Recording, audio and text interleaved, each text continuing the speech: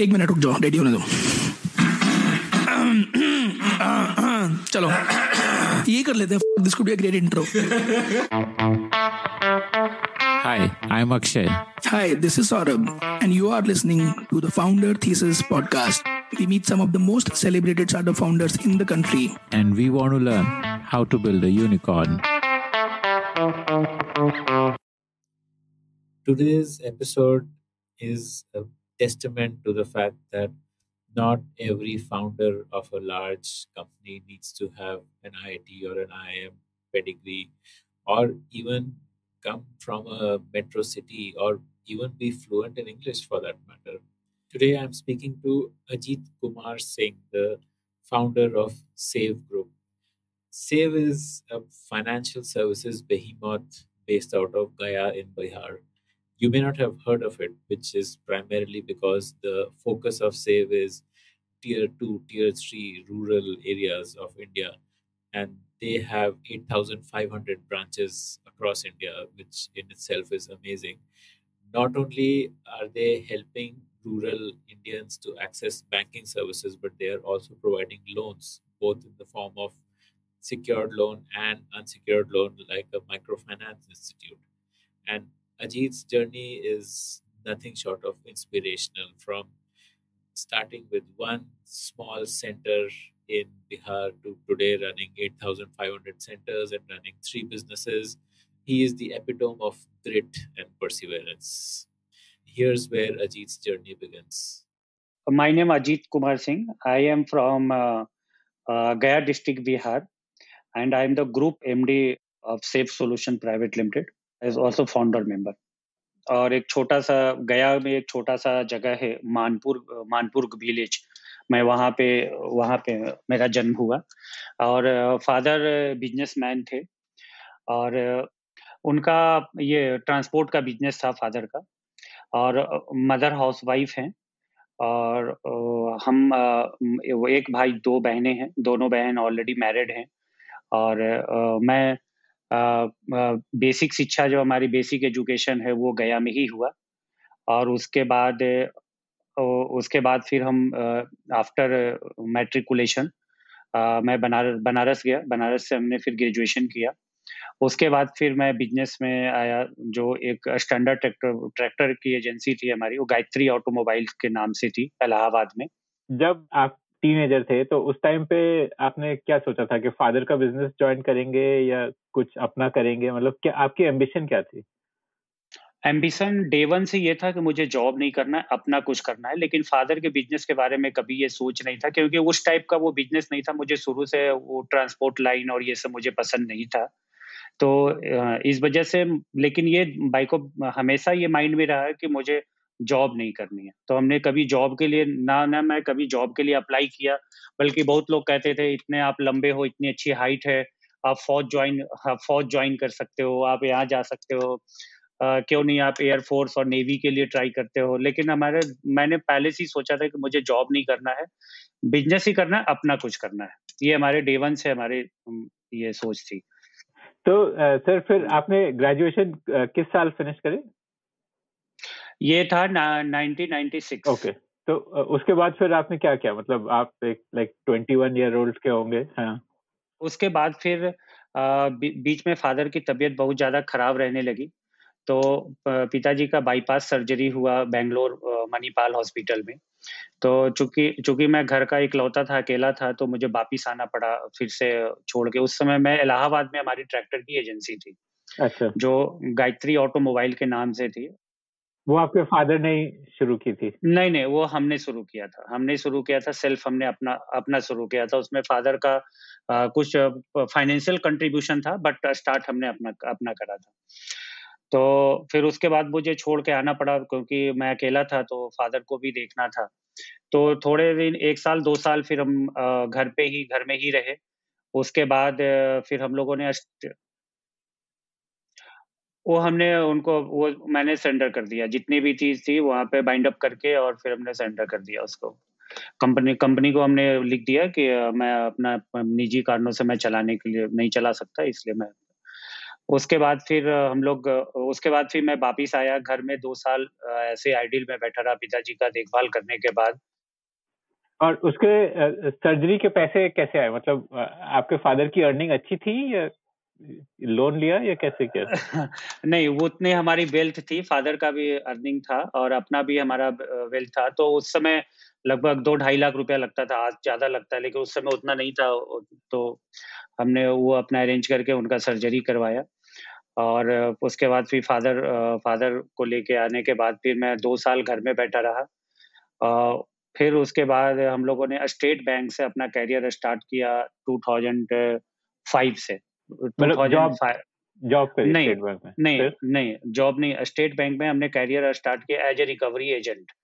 State Bank का जितना भी लोन एनपीए होता था, वो हम लोग को बैंक अलॉट करती थी और हम लोग उससे जाके तगादा करके या उनसे बात करके मिलके उसको हम लोग कलेक्शन रिकवरी का काम करते थे। तो 2005 इनफैक्ट कहा जाए तो 2003 से ही हम लोगों ने स्टार्ट किया। 2005 से हम लोगों ने अपना कंपनी। ये आपको आइडिया कैसे आया ये काम करने का?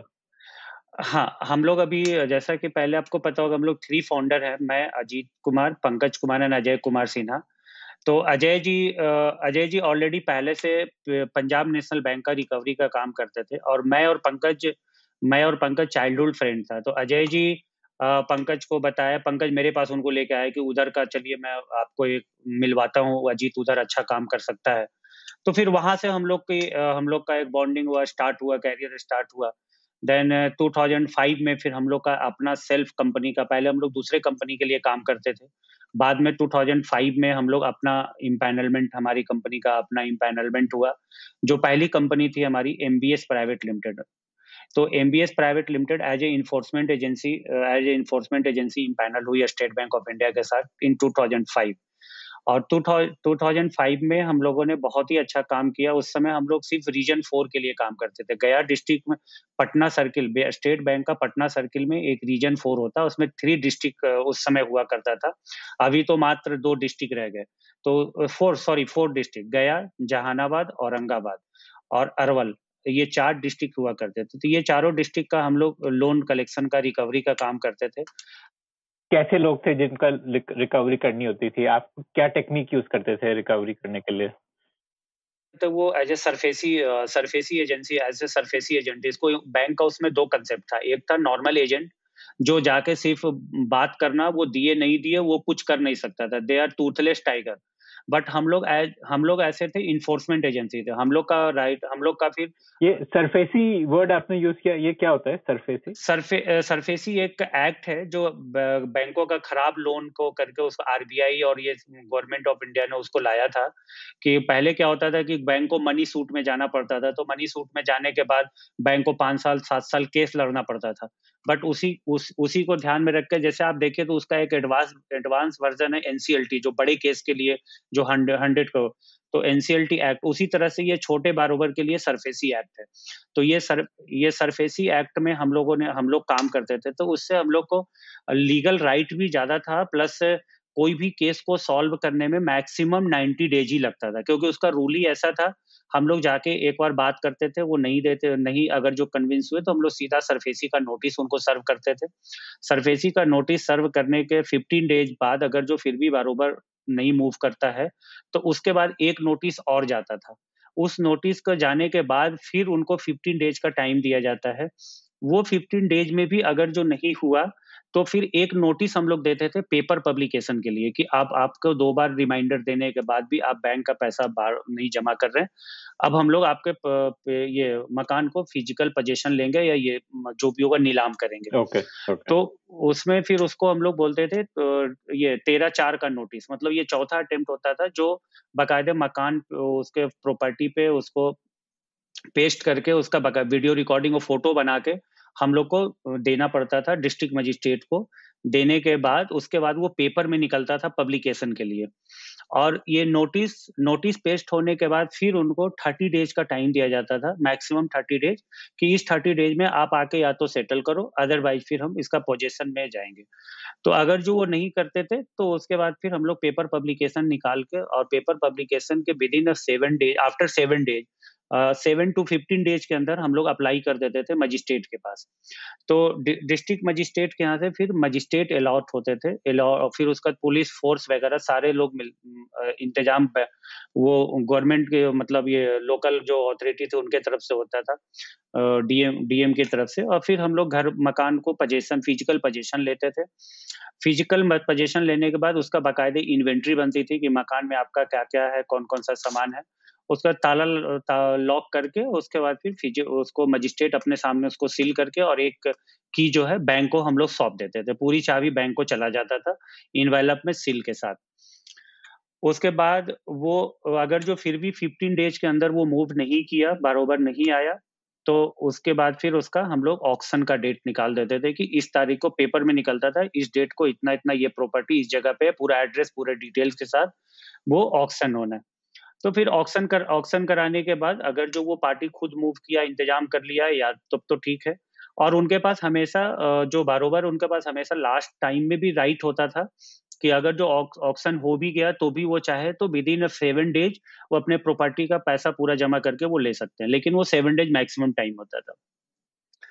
उसके नहीं होने के बाद फिर उनको बाकायदे मजिस्ट्रेट के साथ जाके उनको हैंडओवर चाबी किया जाता था और उनको बोला जाता था कि आप अपना सामान जो भी घर से है आप निकालना चाहे निकाल लीजिए, आपको इतने दिन का टाइम दिया जाता है, रिटर्न उनको दिया जाता था। वो अपना सामान खाली करते थे, फिर वो मकान उनको जो भी ऑक्शन में उसको जीता है, जो भी ऑक्शन में उसको बीट किया, वो अपना उसको लेके हम लोग फिजिकल पोजीशन दिलवा देते थे। तो ये होता था सरफेसी। स्टेट बैंक के सिर्फ सिक्योर्ड लोन थे, अनसिक्योर्ड नहीं थे जो आप रिकवरी करते थे? सरफेसी एक्ट जो है वो सिर्फ सिक्योर्ड लोन पे ही लगता है, अनसिक्योर्ड जिसमें प्रॉपर्टी मॉर्गेज नहीं है उसमें सरफेसी एक्ट लगता ही नहीं है। दो कंडीशन में सरफेसी एक्ट नहीं लग सकता, एक तो एग्रीकल्चर लैंड पे, दूसरी चीज जिसमें प्रॉपर्टी है ही नहीं है उस पे सरफेसी लगेगा ही नहीं। हाँ, अनसिक्योर्ड लेंडिंग में वो नहीं लगता है। उसके अब अनसिक्योर्ड में लाइक व्हीकल वगैरह, वो अनसिक्योर्ड तो नहीं है, व्हीकल हाइपोथेकेट होता है तो उसमें फिर सीजर बनता है, बाकायदे व्हीकल का सीज करना, सीजर तो वो अलग है। लेकिन सरफेसी ओनली फिजिकल पोजीशन तभी हो सकता है जब आपका कोई प्रॉपर्टी मॉर्गेज हो। ठीक है, तो आपके बिजनेस में आप सिक्योर्ड ही कर रहे थे या अनसिक्योर्ड भी करते थे? नहीं, हम उस समय कोई लोन बिजनेस में थे ही नहीं, हम तो स्टेट बैंक के लिए काम करते थे। और हमारा जो रिकवरी कर रहा था वो रिकवरी, हाँ, दोनों था, सिक्योर भी था, अनसिक्योर था। सिक्योर लेंडिंग में सरफेसी एक्ट के तहत काम होता था। जो अनसिक्योर लेंडिंग है, जो अनसिक्योर्ड में भी अनसिक्योर लेंडिंग में उसमें सर्टिफिकेट केस होता था, तो उसमें हम लोग का बहुत ज्यादा रोल नहीं होता था, वो बैंक का ही अपना काम होता था, बैंक उसको करती थी। हम लोग का बेसिक रोल रहता था as a enforcement agency, SARFAESI act के तहत हम लोग पोजीशन लेके और मकान को नीलाम करना। दूसरा चीज जो व्हीकल ऑटो लोन होता था, ट्रैक्टर लोन होता था, इसको बैंक के द्वारा हमको सीजर मिलता था कि ये गाड़ी हमारा एनपीए इतने से एनपीए है। उसका सीजर लिस्ट मिलने के बाद हम लोग गाड़ी सीज करके उसके बाद किसी थाने में, लोकल थाने में या फिर कहीं पे उसको हम लोग पार करके बैंक को सीजर लिस्ट दे देते थे। उसके बाद बैंक और पार्टी के बीच में अपना जो भी बात हुआ, बैंक को लगा कि हम कन्विंस है तो बैंक उसको रिलीज करती थी। हमारे पास एक लेटर आता था, हम लोग उसको रिलीज करते थे। तो ये दो तरह का काम हम लोग उस समय 2005 में हम लोग स्टेट बैंक के साथ स्टार्ट किए थे। ठीक है, और इसमें आप कितना कमाते थे, मतलब एनुअल अर्निंग कैसी होती थी? एनुअल नहीं था, इसमें मंथली का केस टू केस बेसिस हम लोग हर महीने बिल रेज करते थे अलग अलग। तो उस समय मुझे लगता है कि 2005-6 में भी लगभग लाख सवा लाख का बिल हम लोग का बैंक से बनता था। ठीक है, और ये आप तीनों में शेयर होता था? हाँ, ये एक्चुअली हमारी कंपनी में आते थे और कंपनी में हम लोग अपना शेयर तो कभी आज भी नहीं लेते। हम लोग सैलरी शुरू से डे वन से हम लोग सैलरी ही लेते थे। बाकी जो पैसा रहता था कंपनी में उसका दूसरे काम में, प्रोग्रेस में, कुछ नया और भी कोई काम करने, उसमें इन्वेस्टमेंट में काम आता था। तो ये तीनों, लेकिन स्टेक बराबर था तीनों का। If you like to hear stories of founders, then we have tons of great stories from entrepreneurs who have built billion-dollar businesses. Just search for the Founder Thesis podcast on any audio streaming app like Spotify, Gaana, Apple Podcasts, and subscribe to the show.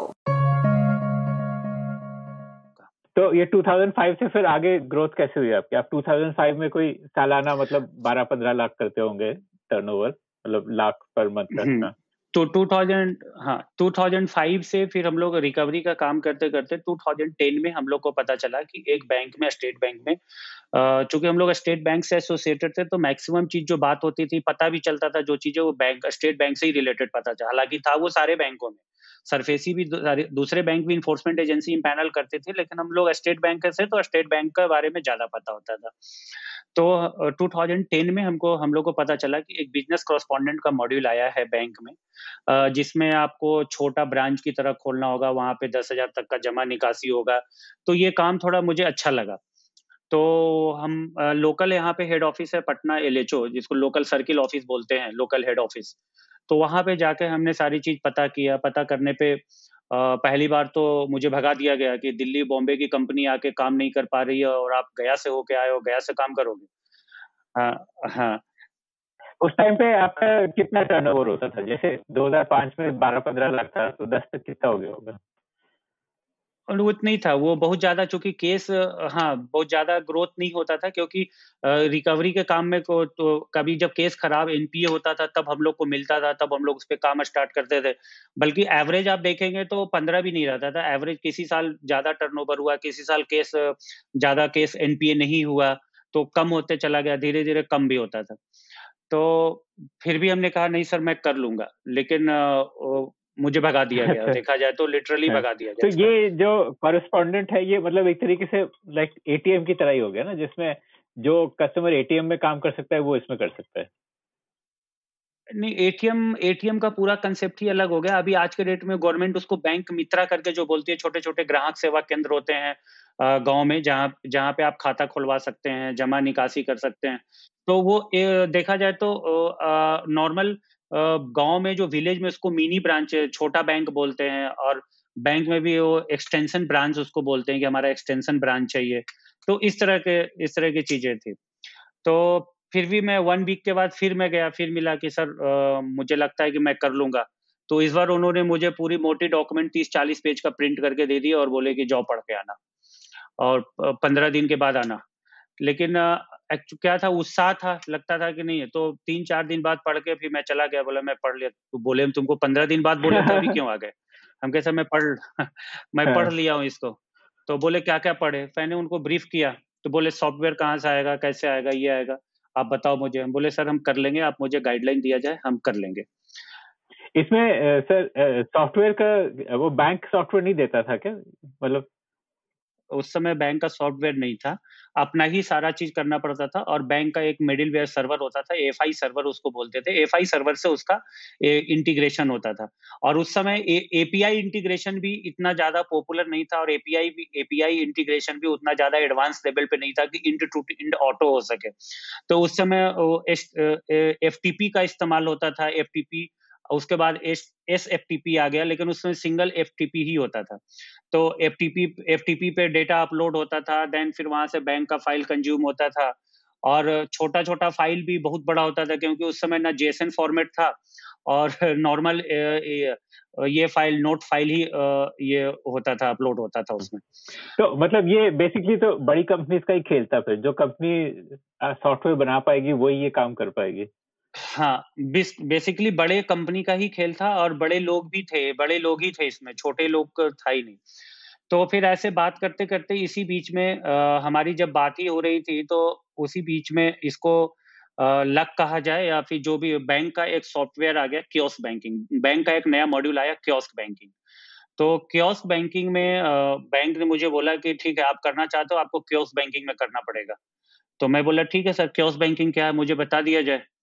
तो बोले ठीक है, आप अभी नहीं, आप next week आना, मैं बताऊंगा कियोस्क बैंकिंग क्या, अभी टाइम नहीं है। फिर मैं नेक्स्ट वीक गया। नेक्स्ट वीक जाने के बाद मैं पूरी बात की उनसे। बात करने के बाद उन्होंने बताया कि आपको कंप्यूटर लगाना पड़ेगा, ये लगाना पड़ेगा। तो बल्कि ये मुझे और भी अच्छा लगा। अच्छा इसलिए लगा कि क्योंकि जो हमारे जो विलेजर्स हैं, जो पिछले 50 साल से जो बैंकिंग का रूप देखते आ रहे हैं कि वहाँ पे एक काउंटर होता है, कंप्यूटर होता है, 2 लोग बैठे होते हैं, और बाकी जो टेक्नोलॉजी उस समय था, जो बैंक के साथ काम कर रहे थे, वो बैग में छोटी सी पॉस मशीन या मोबाइल में लेके घूमते थे, जमा निकासी का। तो हमें लगा कि ये ज्यादा उससे ज्यादा इसका पिकअप होगा, ज्यादा अच्छा एडवांस, ज्यादा अच्छा रिस्पॉन्स मिलेगा। मैं तुरंत तैयार हो गया और मैं स्टेट बैंक का फर्स्ट बीसी हूँ जो हमने कियोस्क बैंकिंग पे स्टार्ट किया अपना ऑपरेशन। तो हम लोगों ने स्टार्ट किया तो 2010 में 13 मार्च 2010 को हमने पहला अपना सीएसपी ओपन करा। और आपको कोई रीजन मिला या मतलब कैसे मिलता है उसका कोई फ्रेंचाइजी लाइसेंस? अच्छा। सिर्फ एक सर्किल मिला जो पटना सर्किल था। पटना सर्किल में 2 स्टेट आते थे, बिहार और झारखंड। अच्छा, काफी बड़ा सर्कल बिहार, था। हाँ, तो बिहार झारखंड में अभी भी बिहार झारखंड है उसमें पटना सर्किल में। तो हमको दो स्टेट मिला वहां पे काम करने के लिए और हम लोगों ने गया से अपना ऑपरेशन स्टार्ट किया। जो हमारा पहला सीएसपी, 2 सीएसपी हमने ओपन किया था, जो एक चाकंद गांव है ये और एक सीएसपी क्या है सर, एक बार इसका फुल फॉर्म बताएं। सीएसपी का फुल फॉर्म है कस्टमर सर्विस पॉइंट, जिसको अभी गवर्नमेंट बैंक मित्रा और बैंकिंग करस्पॉन्डेंट बोला जाता है।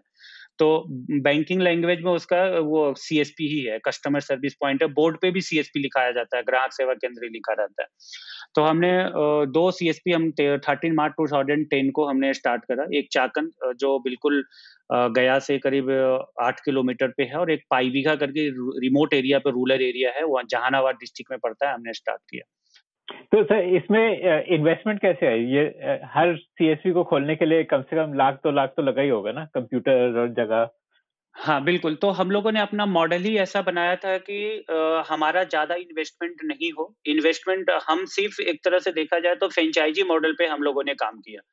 हम लोगों से बात करते थे कि स्टेट बैंक का ऐसा-ऐसा, और उस समय करीब 100 लोग से बात करते थे तो 1 लोग तैयार होते थे, क्योंकि लोगों को भरोसा ही नहीं होता था कि स्टेट बैंक कोई प्राइवेट आदमी को देगा और वो बैंक चलाएगा और उसका खाता स्टेट बैंक में खुलेगा उसके बिहाफ में। 2010 की स्थिति ये थी।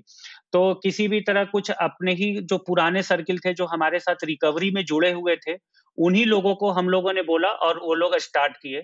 और इसमें सर कमाई कैसे होती है? जो ले लेता है इसको वो कैसे कमाता है? हाँ, मैं उस पे भी आता हूँ।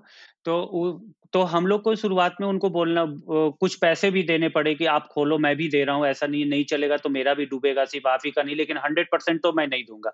उसके पीछे लॉजिक ये था कि जब तक लोगों का अपना कुछ पैसा नहीं लगेगा, तब तक उनमें इंटरेस्ट नहीं आएगा, और जब वो इंटरेस्ट नहीं आएगा तो मॉडल फिर सक्सेस नहीं होगा। तो बिल्कुल, बिल्कुल। इसीलिए हाँ, हमने किन्हीं थोड़ा-सा लगे। महँगा, हाँ, महँगा मॉडल हमने सेलेक्ट किया था। कियोस्क बैंकिंग इटसेल्फ है महँगा, क्योंकि 60-70 हज़ार का तो प्रिंटर, कंप्यूटर ये सब आ जाता है।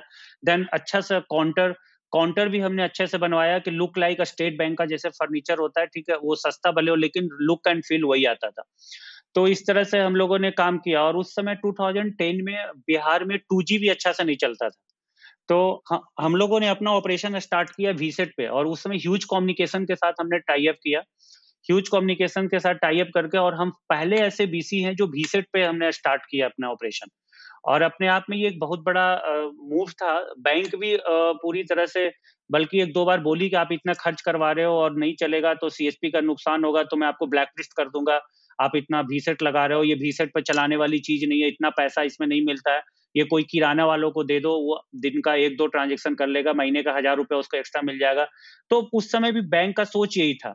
लेकिन मेरा अपना मानना था कि बैंक बोल रही है, वो अपने हिसाब से ठीक सोच रही है, वो उस पे ज़्यादा काउंटर करने की ज़रूरत नहीं। लेकिन हमारा अपना मानना था कि जो किराना स्टोर जो चला रहा है, वो उसका जो मेन स्ट्रीम बिज़नेस है, उस पे वो फ़ोकस करेगा, ना कि वो कोई आदमी आया तो वो कंप्यूटर में लॉगिन होगा, फिंगर लगाएगा, फिर उसको ₹5000 देगा और उसको पैसा दूसरे दिन। उस समय फंड सेटलमेंट भी रियल टाइम पे नहीं होता था। आज भी ड्रावल होता था, तो बैंक दूसरे दिन कैलकुलेट करके दूसरे दिन पैसा अकाउंट में डालती थी। और कभी-कभी तो ऐसा होता था कि 1-1, 2-2 दिन तक पैसा नहीं आता था। तो जो डेली बिज़नेस करने वाले, जिसका डेली का टर्नओवर है, वो ज़्यादा नहीं करेगा। तो दूसरी कंपनी ऑलरेडी ये काम कर रही थी और वो ट्राई भी किए, लेकिन हुआ नहीं। मतलब उनको, मुझे उतना उस समय पता भी नहीं था। बाद में पता चला कि बाद में वो इसी तरह इसी मॉडल पे आए। लेकिन हम लोगों ने पूरा सेपरेट करके और पूरा बैंक की तरह हम लोग लुक फ़ील करके उसके बाद हम लोगों ने स्टार्ट किया। और ग्राम सभा कर के लोगों को अवेयर करके, लोग खाता खोलने के लिए नहीं आते थे, डॉक्यूमेंट नहीं देते थे, किसी तरह हम लोगों ने खाता खुलवाया। जो डिपॉजिट तो बहुत दूर की बात थी, हम गाँव में जाके लोग को बोलते थे कि आप स्टेट बैंक के ब्रांच से किसी से पैसा आप जमा करवाइए, सिर्फ आप यहाँ से निकालिए। आप पैसा सिर्फ हमसे ले जाइए, आप जमा मत करिए, आप ले जाइए सिर्फ। तो ऐसे-ऐसे धीरे-धीरे करते-करते लोगों में भरोसा हुआ, विश्वास हुआ।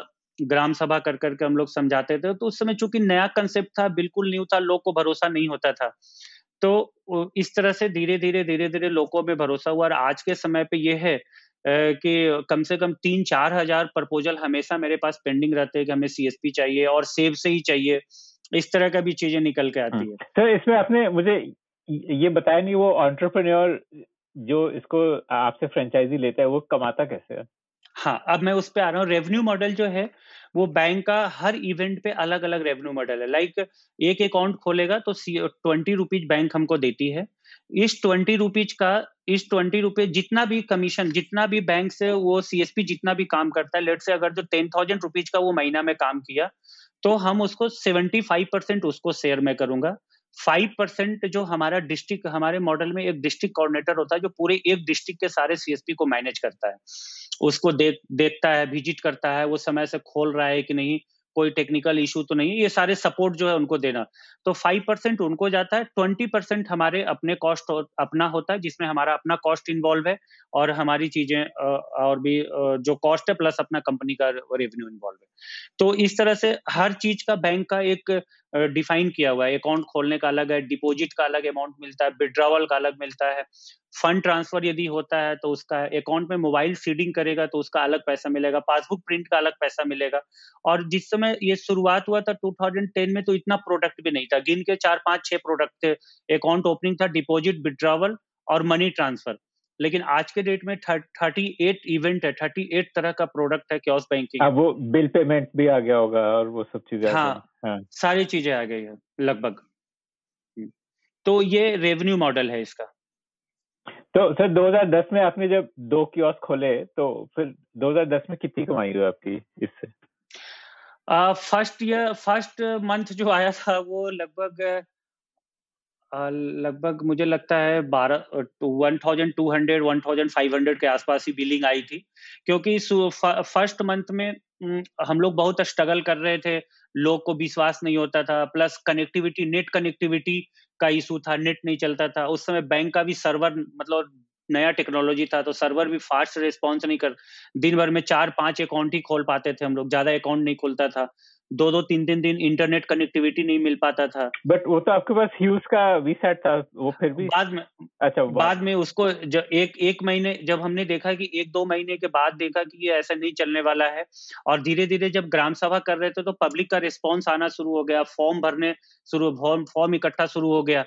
और इसमें अकाउंट जो खुलता है वो रियल टाइम पे कस्टमर को प्रेजेंस होना ज़रूरी है। ऐसा नहीं कि फॉर्म भर के वो चला गया, बाद में मैं खोल दिया। अच्छा कोई वो ब्रांच वाला फिंगरप्रिंट सिस्टम लगता नहीं। है ये कुछ? हाँ, अच्छा क्योंकि अकाउंट खोलते समय कस्टमर का फिंगरप्रिंट लाइव कैप्चर होता है और वो स्टेट बैंक के सर्वर में जाकर स्टोर होता है। तो हम लोग क्या करते थे, मोबाइल नंबर या फिर गाँव का एड्रेस करके उसको फिर विलेज वाइज़ हम लोग बाँट लेते थे और उनको जाके इन्फॉर्म करते थे कि आज आप लोग आ जाइए। और उस समय नेट नहीं चलता था तो लोग बहुत उल्टा-सीधा बोल के जाते थे। अब तो उनको समझ में आ गया।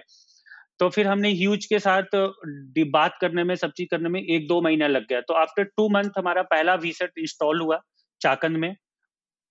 और उसमें स्पीड था हमारा 128 केबीपीएस। हालाँकि बहुत कॉस्टली था, लेकिन 128 केबीपीएस का हमने स्पीड लिया था, क्योंकि अब तो बहुत ज़्यादा इम्प्रूवमेंट बैंक के सॉफ्टवेयर में भी आ गया। और उस समय सीधा जो फ़ोटो और फिंगरप्रिंट था वो बड़े फ़ाइल में, रॉ फ़ाइल में जाता था, कंप्रेस होके नहीं जाता था। अब तो टेक्नोलॉजी आ गया कि वहीं पे रियल टाइम पे ये कंप्रेस होके जा रहा है, तो उतना बैंडविड्थ का ज़रूरत नहीं पड़ता है, लेकिन उस समय बहुत ज़्यादा बैंडविड्थ लगता था।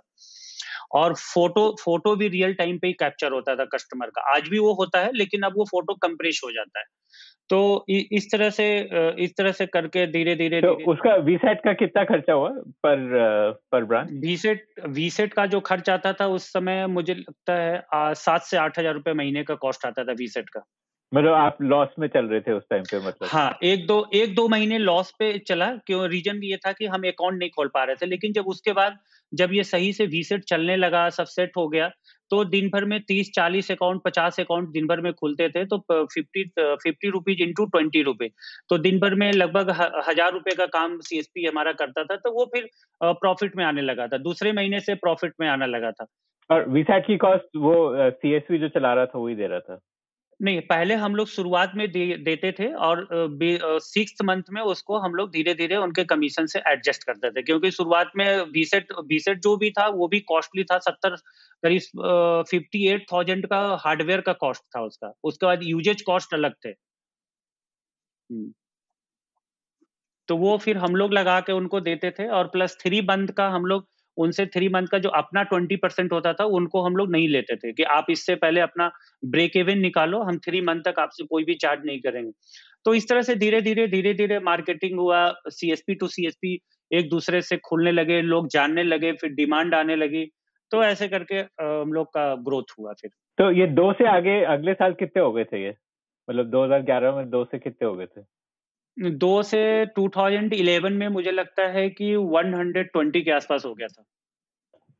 तो ये आपने कैसे मैनेज करी इतनी हाई ग्रोथ? क्योंकि आप 3 लोग ही कर रहे थे सारा और 120 खोलना मतलब आप रोज के 2-3 लोगों से मिलते होंगे इसके लिए और मतलब हर महीने एक तरीके से आप 10 खोल रहे थे। तो एक्चुअली इसमें क्या हो रहा था कि जो सीएसपी हमारा और पहले से रिकवरी का जो काम था तो पूरे बिहार एंड झारखंड में था। तो बहुत सारे तो हमारे जो एग्जिस्टिंग टीम थे वही शिफ्ट कर गए कि सर हमें भी चाहिए, हमारा एक रिलेशन का है। वो चूंकि वो हमारे साथ इतने दिन से जुड़े हुए थे तो उनको ट्रस्ट था कि कंपनी जो करेगी वो सही काम कर रही है, और वो बैंक को समझते थे, स्टेट बैंक को समझते थे, डेली वो ब्रांच में विजिट करते थे। तो ब्रांच से भी पूछते थे तो ब्रांच के लोग भी बताते थे कि हाँ ऐसा कंसेप्ट है, सही है, गलत नहीं है। तो वो फिर अपने लोग को ही बोलते थे, आके समझते थे लोग, और इस तरह से वो मार्केटिंग बोला जाए तो एक इनर सर्किल पहले मार्केट स्टार्ट हुआ, अपने लोग पहले खोले, उसके बाद धीरे धीरे ग्रोथ हुआ। फिर हर डिस्ट्रिक्ट में हम लोगों ने एक डिस्ट्रिक्ट कोऑर्डिनेटर, जैसे ही 4-5 हो गया तो लगा कि अब हम लोग को मार्केटिंग के लिए एक आदमी रखना चाहिए, तो जिसको हम लोग डिस्ट्रिक्ट कोऑर्डिनेटर बोलते हैं। तो हमने एक डिस्ट्रिक्ट कोऑर्डिनेटर बनाया हर डिस्ट्रिक्ट में, और डिस्ट्रिक्ट कोऑर्डिनेटर के थ्रू हम लोग फिर मार्केटिंग स्टार्ट करवाए। और उस समय एफआईपी विलेज चलता था, फाइनेंशियल इंक्लूजन प्लान के तहत विलेज का लिस्ट आता था बैंक की तरफ से कि इसी विलेज में आपको सीएसपी लगाना है। तो हम अपने लोग को भेज के वहां पे सीएसपी, और कई एक बार हम लोग सीएसपी को ही बोलते थे कि वहां पे सीएसपी खोलना है, कोई आपके संपर्क के लोग हैं, कोई आपके दोस्त हैं या कोई रिलेटिव है तो आप बताइए। तो वहीं से लीड निकल आता था, और जो खुद करता था और वो किसी दूसरे को बोलता था तो मार्केटिंग आसान होती थी, लोग खुद आके फिर कहते थे नहीं मुझे भी खोलना है।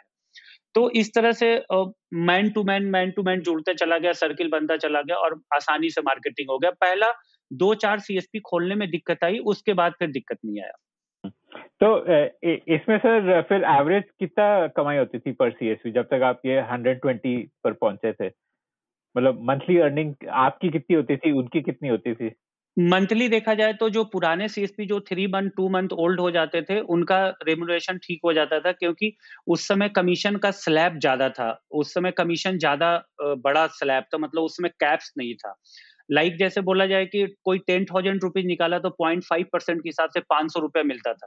तो दिन भर में अगर जो 20,000 और 1 लाख का भी विथड्रॉवल डिपॉज़िट कर लेता था, 10,000 10,000 का या फिर जितना का भी, तो 1 लाख का भी विथड्रॉवल कर लिया तो 500 रुपीज़ के हिसाब से उसको 500 प्लस 10-20 खाते खोल लिए, तो ऐसे करके ₹1,000 पर डे का उसका, तो एवरेज देखा जाए तो उस समय 20 टू 30,000 के बीच में सीएसपी का आता था, जिसमें 75% के हिसाब से उनको उस समय हम लोग 80% शेयर करते थे। तो वो वही लगभग 18,000 टू 24,000 के आसपास उनका मंथली का इनकम रेम आता था। और इस टाइम तक फिर जो ये डिस्ट्रिक्ट में जो मार्केटिंग करते थे, इनको आप फिक्स सैलरी देते थे या वो प्योर वो कमीशन नहीं, पे थे? हमारा हमारा डे 1 से मॉडल ही यही है कि हम 5% देंगे, आपके डिस्ट्रिक्ट से जो भी आएगा हम 5% देंगे, प्लस पर सीएसपी ₹5,000। एक सीएसपी खुलेगा तो 5,000 वन टाइम देंगे, उसके बाद जो भी उसका कमीशन आएगा उसका 5% आपको मिलेगा। वो आज भी है, डे 1 से भी था, किसी-किसी डीसी को ₹500 महीने का मिलता था, किसी को ₹1,000, लेकिन लोग लगे रहे। उनको हम लोग मोटिवेट करते रहे, उनको समझाते रहे कि आगे का फ्यूचर देखिए ये है। और 1-2 तब तक 1-2 डिस्ट्रिक्ट कोऑर्डिनेटर का अच्छा आने लगा था, 20,000 30,000 आने लगा था, तो मैं बताता था देखिए ये पिछले 2, 3, 4, 6 महीने से कर रहे हैं, तो अभी इनका हुआ, आपका भी आगे होगा। तो ऐसे मोटिवेट करके रहते थे, लेकिन कुछ लोग चले भी जाते थे।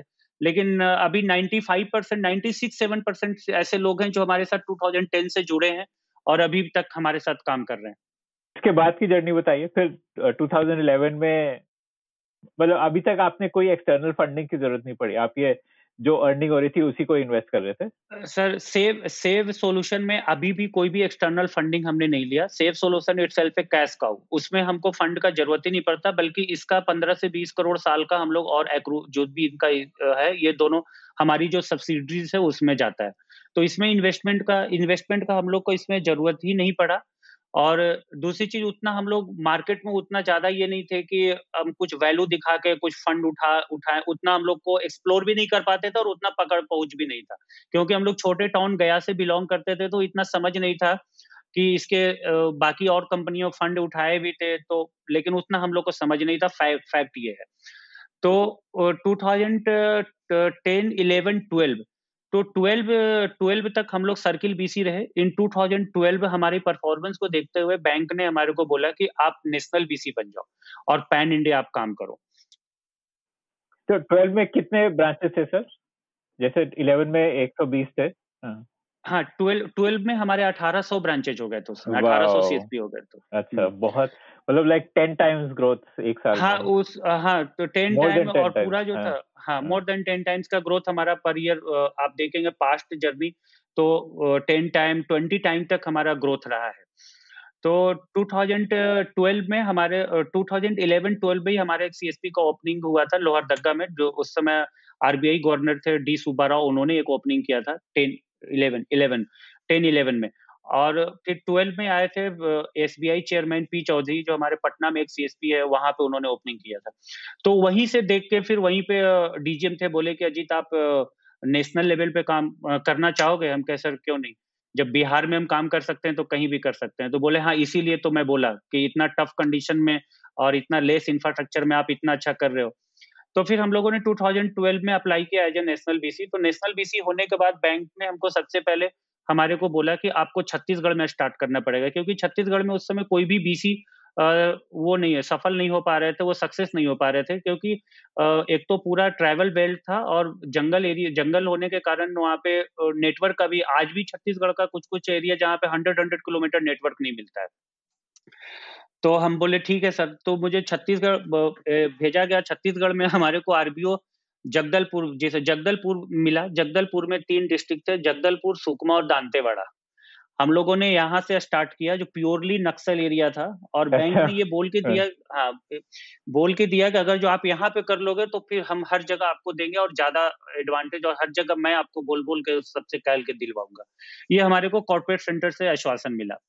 तो हम लोग वहां गए। दांतेवाड़ा में हम लोग जगदलपुर में सीएसपी खोले, फिर दांतेवाड़ा में खोले। ये मतलब आप पर्सनली यहाँ पे ट्रैवल कर रहे थे ग्राम पंचायत में?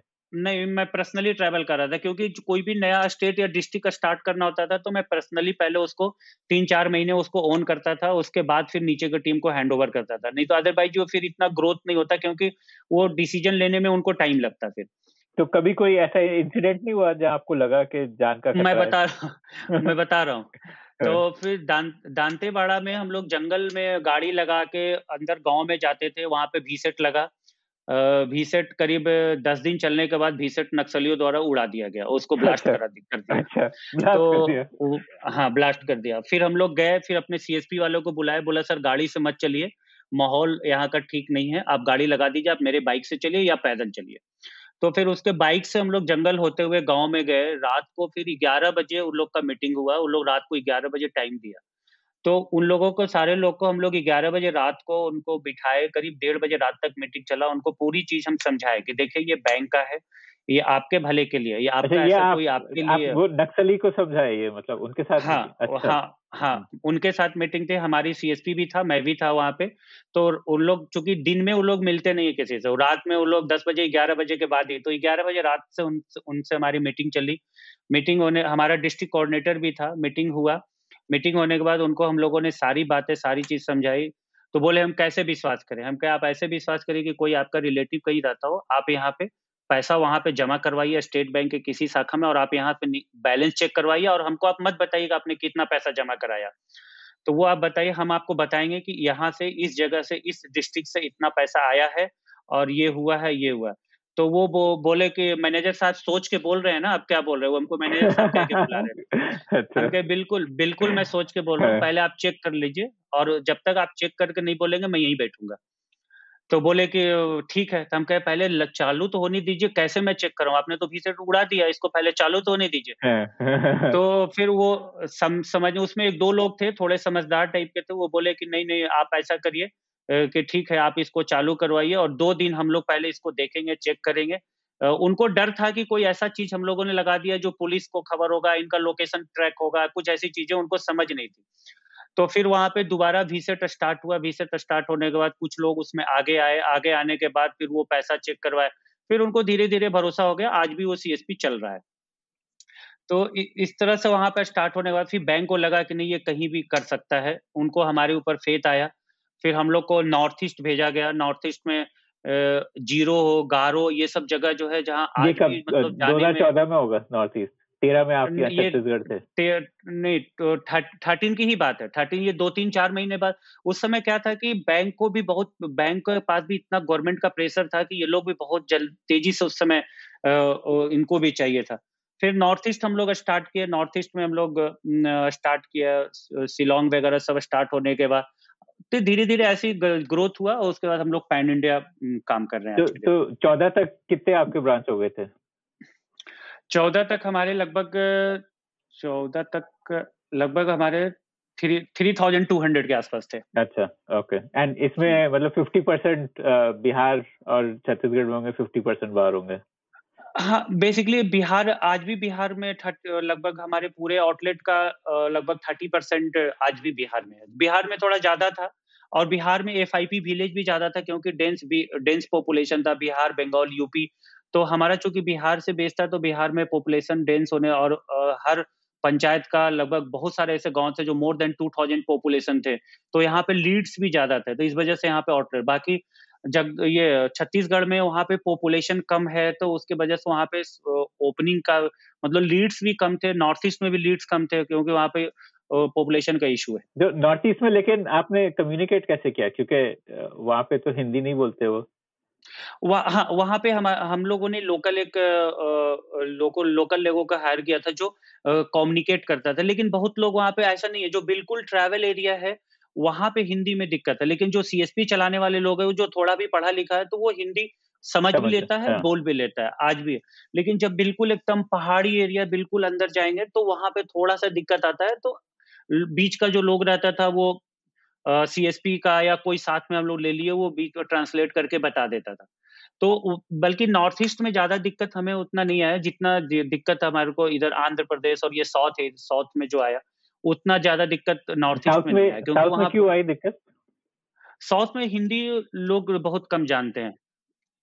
लेकिन नॉर्थ ईस्ट में चूँकि बंगाल से और बहुत सारा एरिया बिहार से भी उसका सटा हुआ है, तो वहाँ पे हिंदी अच्छा बोल लेते हैं लोग। हिंदी बोलने में उनको दिक्कत नहीं होती है। बिहार-झारखंड से सटा हुआ एरिया है, झारखंड से सटा हुआ है, कुछ बंगाल से, तो हिंदी का उनका कम्युनिकेशन ठीक-ठाक है।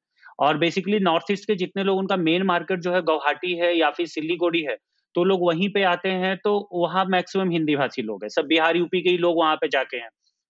तो वहाँ पे दिक्कत नहीं आई, वहाँ पे ठीक है, अभी भी कोई दिक्कत नहीं है। अच्छा, तो 2014 में आपके 3200 ब्रांच थे, तो और सेव का क्या टर्नओवर होता था? मतलब आपकी रेवेन्यू कितनी थी? लगभग 30 से 35 करोड़ ईयरली का टर्नओवर हो गया था। मतलब रेम्युनरेशन बैंक से आ जाता था। ठीक है, जिसमें 20% आपका था और बाकी डिस्ट्रीब्यूट होता हाँ, था। बाकी वो सीएसपीज़ एंड डीसी का था। तो 2017 में आपने फंड रेज़ किया ना?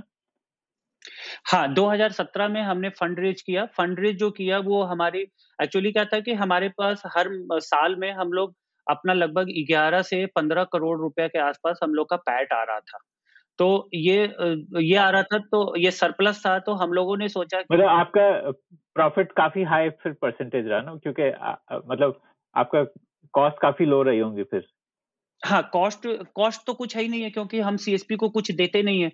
जो भी कॉस्ट है हमारा वो मार्केटिंग कॉस्ट है। मार्केटिंग कॉस्ट और मार्केटिंग में भी हमारा कोई फिक्स कॉस्ट नहीं है। आप सीएसपी खोलोगे तो आपको 5000 रुपीज़ मिलेगा और वहाँ से जो कमीशन आएगा तो मिलेगा, नहीं आएगा आपको नहीं मिलेगा। तो हमारा कोई ऐसा फिक्स कॉस्ट नहीं था जिसकी वजह से हमारे ऊपर कोई पीएनएल पे मेरा हिट पड़े। जो भी था वो हमारा ऑपरेशन कॉस्ट जो ऑफिस से जो बैक सपोर्ट टेक्निकल सपोर्ट के लिए जो 10, 12, 15 लोग थे वही हमारे कॉस्ट थे, और ऑफिस का रेंट था, बाकी और कोई कॉस्ट नहीं था। और हम लोग भी बहुत लो सैलरी पे 25,000 30,000 पे काम करते थे, तो कॉस्ट बहुत ज्यादा था नहीं उस समय। तो तो फिर वहां से ये विचार आया कि क्यों नहीं हम लोग एक और भी कोई वर्टिकल शुरू करें, और ये तो टोटली प्रोडक्ट बैंक का है, कल हो के बैंक कोई ऐसा डिसीजन ले, कुछ ऐसा चीजें करे, अगर जो कोई चेंज होता है या गवर्नमेंट कभी आके बोलते नहीं आगे इसको नहीं कराना है, तो फिर तो हम लोग क्या करेंगे। तो उसी में विचार आया कि हम लोग को एनबीएफसी करना चाहिए। तो फिर हम लोगों ने एक एनबीएफसी, पटना का एनबीएफसी था, कर्मयोगी फाइनेंस प्राइवेट लिमिटेड। तो कर्मयोगी फाइनेंस प्राइवेट लिमिटेड को हम लोगों ने टेक ओवर करा, और फिर बाद में उसका हमने नाम चेंज किया सेफ फाइनेंशियल सर्विसेज। तो सेफ फाइनेंशियल सर्विसेज में पहले हम लोगों ने अपना लेंडिंग बिजनेस स्टार्ट किया इंटरनल सीएसपी। ये कब आपने टेक ओवर किया, किस साल? ये मुझे लगता है 14-15 ईयर में होगा। और ये क्या करता था उस टाइम पे, ये जो एनबीएफसी था? कुछ करता नहीं था, आइडियल पड़ा हुआ था। ये लोग अपना लाइसेंस लिए थे लेकिन काम नहीं कर रहे थे ये लोग, तो वो आइडियल ही पड़ा हुआ था पूरी तरह से। तो इसके फिर हम लोगों ने टेक ओवर करने के बाद पहले हम लोगों ने इंटरनल लेंडिंग स्टार्ट किया, क्योंकि उस समय बहुत सारे ऐसे सीएसपी थे जिसका पर डे का ट्रांजेक्शन 3 लाख 4 लाख 5 लाख हो गया था। तो वो बोलते थे सर अब हमारे पास इतना पैसा नहीं रहता कि मैं विड्रॉवल दे सकूं, हमारा लोन करा दीजिए, कोई बैंक से बात करा दीजिए, या आप लोग एडवांस दे दीजिए। तो हम लोग तो जब तक हमारे पास एनबीएफसी नहीं था तब तक तो हम लोग एडवांस देते थे, लाख रुपए 2 लाख रुपए रोज एडवांस देते थे, शाम को मेरे पास आ जाता था। तो ये एडवांस कैसे, आप मतलब कैश भेजते थे, क्योंकि उनको तो कैश में डील करना होता? अकाउंट में हम फंड ट्रांसफर करते थे उनके अकाउंट में, और वो ब्रांच से जाके पैसा फिजिकल कैश निकाल के लाके और अपना वो करते थे। तो हम लोगों ने ऐसे सीएसपी का लिस्ट निकाला कि कितना ऐसा सीएसपी जिसको हम लोग एडवांस देते हैं और अमाउंट क्या है। तो लगभग करीब 30 40 50 सीएसपी ऐसे थे जिसको हम लोग एडवांस हर रोज दे रहे थे, और प्लस 100 सीएसपी के आसपास ऐसे थे जिसको महीने में 1 दिन 2 दिन 3 दिन हम लोग को एडवांस देना पड़ता था, या तो वृद्धा पेंशन या इंदिरा आवास का पैसा आया तो, या नरेगा का पेमेंट आया तो लोग बोलते थे सर आज नरेगा का पेमेंट है, हमारे पास ब्लॉक से कॉल आया था, हमको आज 5 लाख रुपए का जरूरत है। तो ऐसे सीएसपी को आइडेंटिफाई करके हम लोगों ने अमाउंट किया। तो अमाउंट उसमें लगभग 15 से 20 करोड़ ऐसा निकला जो हम लोग को एडवांस, हम लोग सीएसपी को हर रोज दे रहे हैं, शाम को पैसा आ जा रहा है लेकिन हम लोग दिन में दे रहे हैं। तो ऐसे सीएसपी को बुला के हम लोगों ने बात करके उनको सीधा हम लोगों ने लोन कर दिया। लोन करके उनको पूरा फंड ट्रांसफर, और ईएमआई उनका जो था, चूंकि कमीशन मेरे पास था उनका, तो कमीशन से हम उनका पैसा हर महीने अपने आप ईएमआई डेबिट करके और ये करते चले जाते। तो ये आपने उनको टर्म लोन दिया या वर्किंग कैपिटल लोन दिया, क्या दिया मतलब? नहीं, ये टर्म लोन ही था। हर महीने उनसे हम ईएमआई लेते थे, हर महीने उनका ईएमआई हो जाता था 2 साल के लिए, 18 महीने, 1 साल, 2 साल के लिए हम लोग देते थे। प्लस ये हमारा पैसा भी सिक्योर था, क्योंकि वो माइनस जितना भी पैसा वो विड्रॉवल करते थे, मेरा पैसा प्लस उसका पैसा भी हमारे ही अकाउंट में आता था, तो हम जब चाहे तो उसको रिकवर भी कर सकते थे। तो 100% देखा जाए तो सिक्योर ना होते हुए भी पूरी तरह से ये सिक्योर बिजनेस था। तो लगभग 15 करोड़ के आसपास हम लोगों ने अपना इंटरनल लोन दिया। और ये क्या इंटरेस्ट था एवरेज इनका? 15% के आसपास होगा, 15-18? नहीं सर, 15-18 तो नहीं, 24% था। 24% हम लोग रिड्यूसिंग लेते थे, रिड्यूसिंग इंटरेस्ट उनसे लेते थे, 22-24 के आसपास रहता था। बाद में फिर हम लोगों ने इसको 18 और 20 कर दिया था, लेकिन उस समय चूंकि शुरुआत था, हमारा भी ऑपरेशनल कॉस्ट था और हमें भी बहुत सारी चीजें समझनी थी, तो हम लोगों ने इस पे लोन दिया। बाद में फिर धीरे धीरे हुआ कि सीएसपी वाले भी बोले कि सर हम लोग अपने कस्टमर भी, हमारे पास बहुत ऐसे आते हैं जो 5,000 10,000 का लोन हमसे चाहते हैं, और वो नहीं हम लोग देते हैं तो जाके वो महाजन से लेता है और उसको 5% महीने का देता है, 60% साल का देता है। तो क्यों नहीं सर हम ऐसे लोग को स्टार्ट करें। तो लगा कि हाँ बिल्कुल। तो हम लोगों ने फिर एक टीम हायर किया, टीम हायर करके उनको हम लोगों ने मैक्सिमम 50,000 टिकट साइज का हम लोगों ने लोन स्टार्ट किया, जिसको हम लोगों ने लोन आईजीएल बोलते थे, income generated loan, small ticket size loan बोलते थे, स्टील लोन बोलते थे, या small ticket income generation loan. तो वो हम लोग वो स्टार्ट किए, स्टार्ट करने टीम हायर करके स्टार्ट किया, और 50,000 तक का हम लोग लोन देते थे थ्रू सीएसपी कस्टमर को, और उसमें बीच में सीएसपी का गारंटर होता था कि अगर जो ये पैसा डूबेगा या कुछ होगा तो हम आपके कमीशन से हम रिकवर करेंगे, क्योंकि आप अपने कस्टमर को आप जानते हैं, आप उसी गांव के रहने वाले हैं, उसी एरिया के रहने वाले हैं, और हम आपके कहने पे विदाउट कोलेटरल, विदाउट कोई गारंटी हम लोन दे रहे हैं। और उनको हम लोग 2% रेवेन्यू भी शेयर करते थे। 24% हम इंटरेस्ट चार्ज करते थे, 22% हम लोग रखते थे, 2% हम उनको देते थे। तो CSP का भी 5,000 10,000 का अलग से रेमुनरेशन इनकम होने लगा। तो कुछ CSP बोले सर मैं भी स्टार्ट करना चाहता हूँ।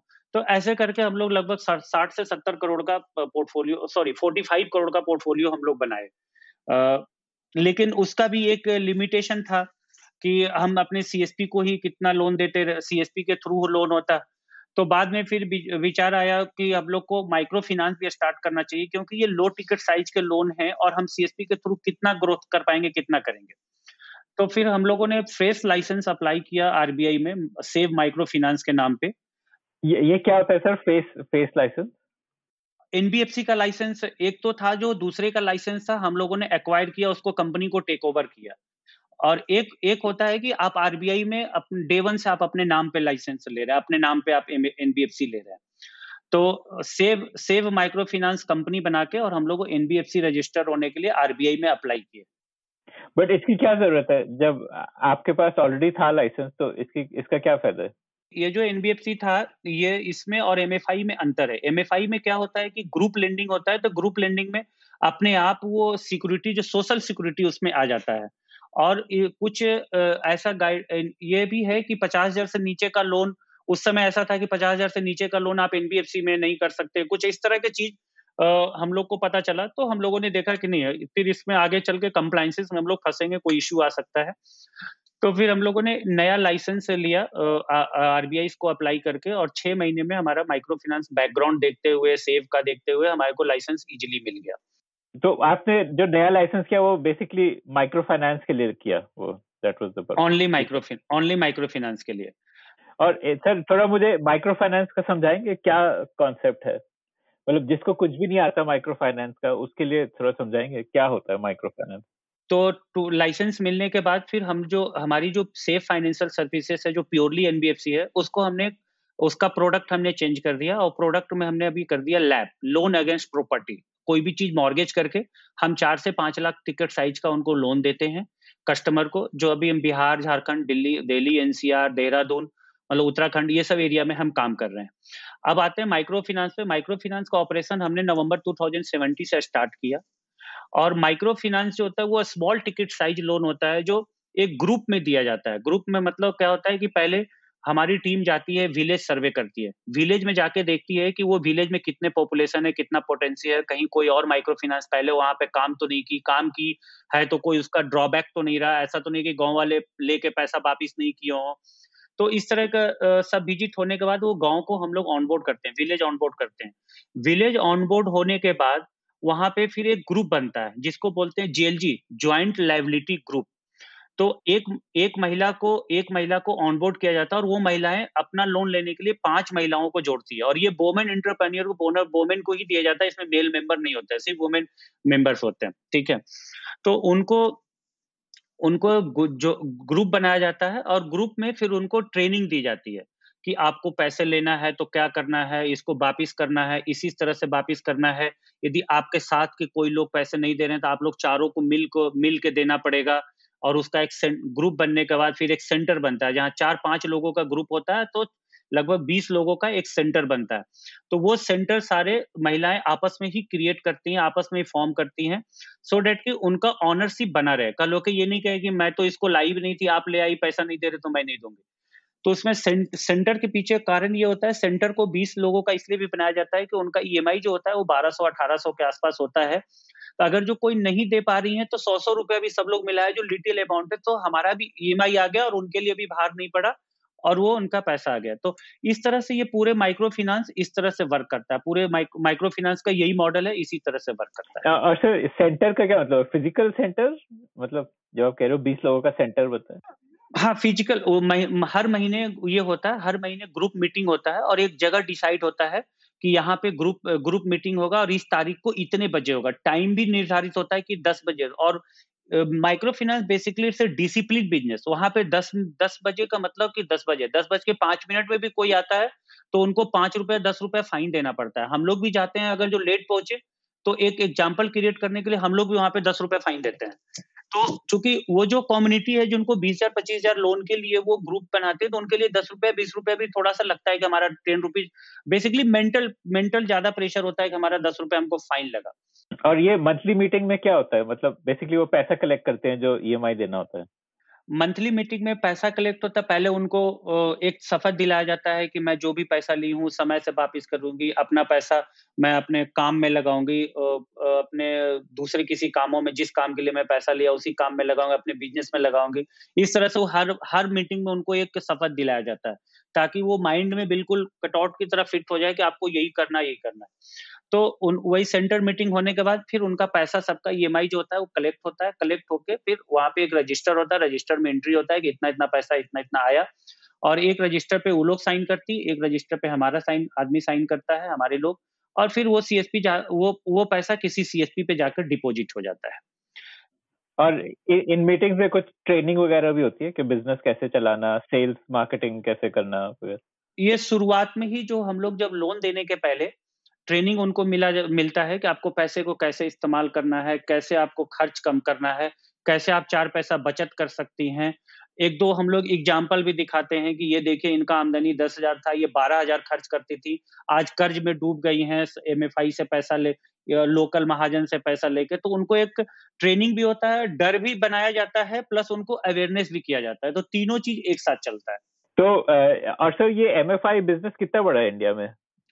एमएफआई अभी बहुत सारी कंपनियां हैं और मुझे लगता है कि आज के डेट में 4-5 हजार करोड़ से ऊपर का लोन। मतलब काफी बड़ी इंडस्ट्री। तो आपकी जो फंड रेज हुई थी 2017 में, तो वो इसी से रिलेटेड थी? सर 2017 में तो हमारा एमएफआई था ही नहीं, जो भी फंड हुआ था वो सेफ फाइनेंशियल सर्विसेज में हुआ था। 2017 में जो भी आया वो उस समय एमएफआई का लाइसेंस हमारे को मिला ही नहीं था। अच्छा, तो ये जो इंकोफिन इन्वेस्टमेंट, ये फंडिंग किस चीज के लिए हुई? ये सेफ फाइनेंशियल सर्विसेज के लिए, लोन बिजनेस के लिए हुआ था, जो हम अभी जिसमें लैब लोग कर रहे हैं वो सेफ फाइनेंशियल में पैसा आया था। और ये कैसे हुआ, मतलब आपने इनके साथ कनेक्शन कैसे जुड़ा, कैसे आपने इनको, मतलब मिला कैसे आपको ये? एक एपिकल कैपिटल करके थे हमारे, एक अभी भी हैं नंदन जी, उस समय चार्टर्ड अकाउंटेंट, तो उन्होंने पर्चे करवाया था एपिकल कैपिटल से, और ये फंड रेजिंग इन्वेस्टमेंट बैंकर हैं, फंड रेजिंग का ही काम करते हैं। तो इनसे हमने बात किया था, तो ये फिर हर जगह मेल डाले, तो इनकोफिन ने अपना इंटरेस्ट दिखाया, तो इनकोफिन डायरेक्टली फिर हमारे पास कॉल किया और हमारे मॉडल को वो समझे। फिर मुझे चेन्नई बुलाया गया उनके ऑफिस में, वहां जाकर हमने सारी चीज को ब्रीफ किया। तो फाइनली दे कन्विंस होने के बाद वो प्रपोजल बना के भेजे। फिर बेल्जियम एंटवर्प में इनकी आईसी कमेटी थी, वहां हम लोग गए, वहां पे अपनी बात को सारी चीज रखे। तो कमेटी जब ये हुई, कंफर्ट आया उनको, तो दे इन्वेस्टेड $60 मिलियन, 40 उस समय 38-39 करोड़ के आसपास था।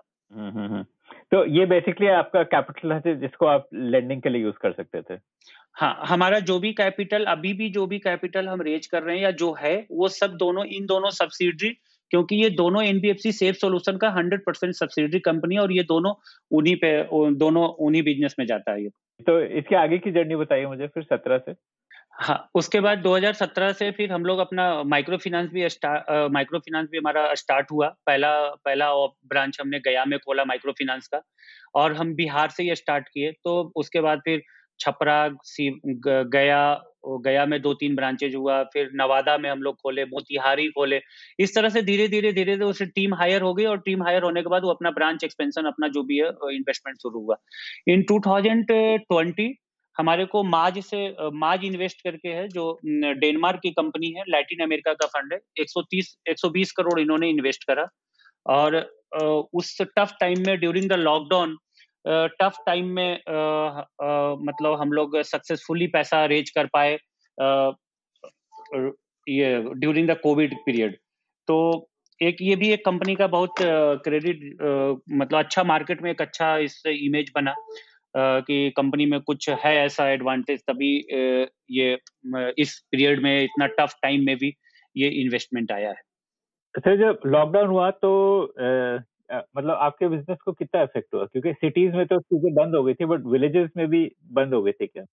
तो इसको 2 चीज में, एक बीसी बिजनेस और एक लेंडिंग बिजनेस। लेंडिंग बिजनेस में देखा जाए तो 2 है हमारा, Safe Micro Finance and Safe Financial Services. BC business में देखा जाए तो ग्रोथ लगभग 10 to 20% ग्रोथ ज्यादा हुआ।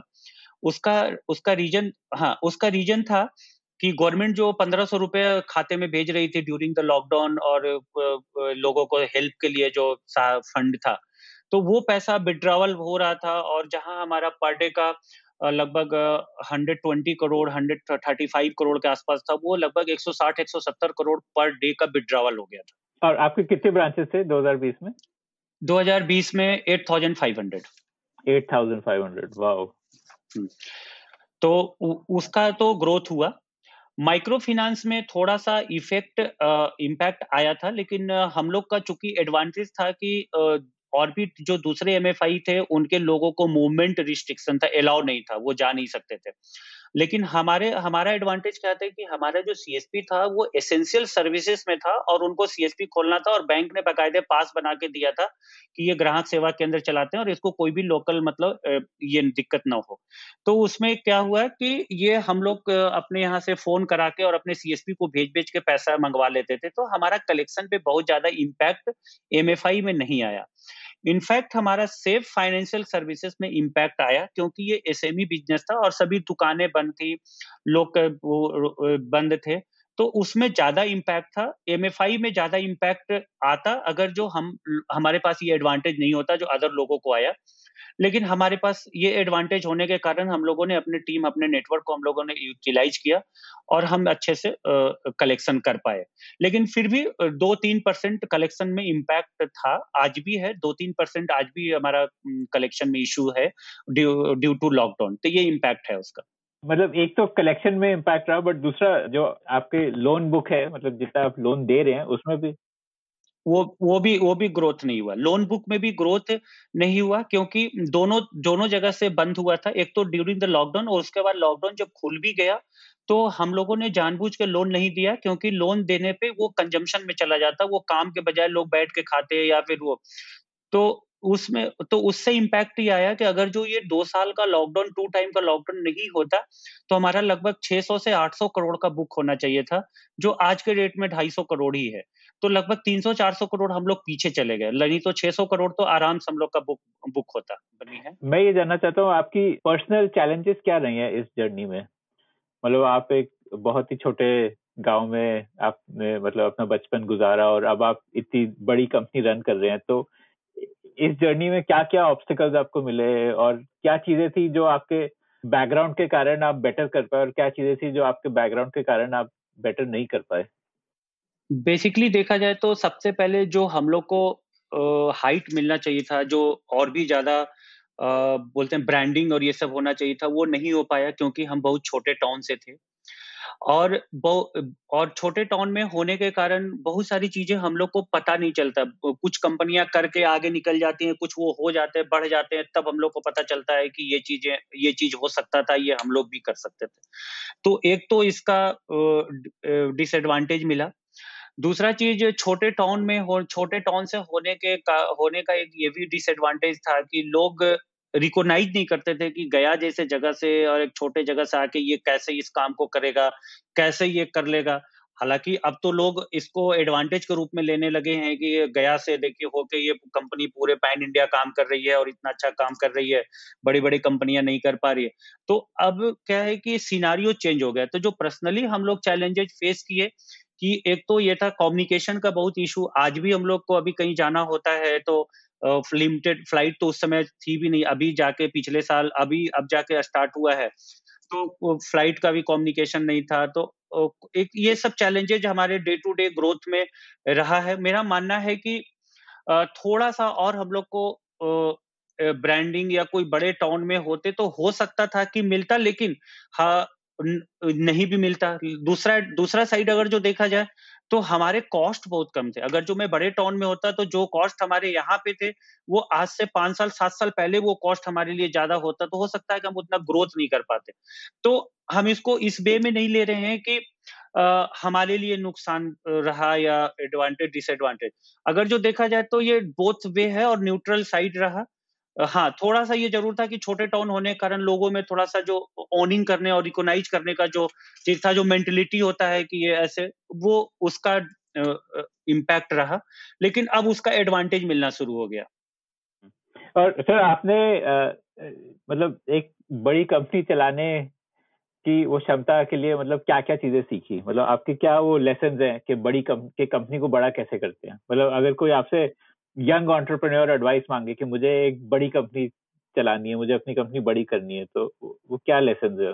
सर मेरा मानना है कि कंपनी बड़ा होने के लिए फंड बहुत बड़ा चीज नहीं है, जो मेरा अपना पर्सनल मानना है, क्योंकि हम लोग भी जब स्टार्ट किए थे तो फंड इतना बड़ा नहीं था, ना हम लोग का इतना बैकग्राउंड इस तरह से रहा।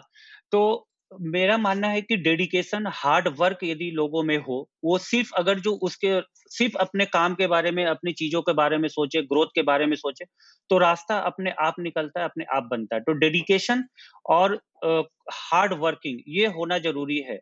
बट सर बहुत लोग हार्ड वर्किंग है इंडिया में, पर हर कोई बड़ी कंपनी नहीं चला पाता। सर वो भी है, हार्ड वर्किंग का भी सर बहुत तरीका होता है। अगर जो देखा जाए तो हार्ड वर्क करने वाले, जितना लेबर क्लास का लोग हार्ड वर्क करता है उतना तो शायद हम लोग नहीं करते, लेकिन हार्ड वर्क में भी है कि आप अपने हार्ड वर्क को किस तरह से एग्जीक्यूट करते हैं, उसको कैसे प्लान करते हैं और किस तरह से करते हैं, और आप में डेडिकेशन क्या है।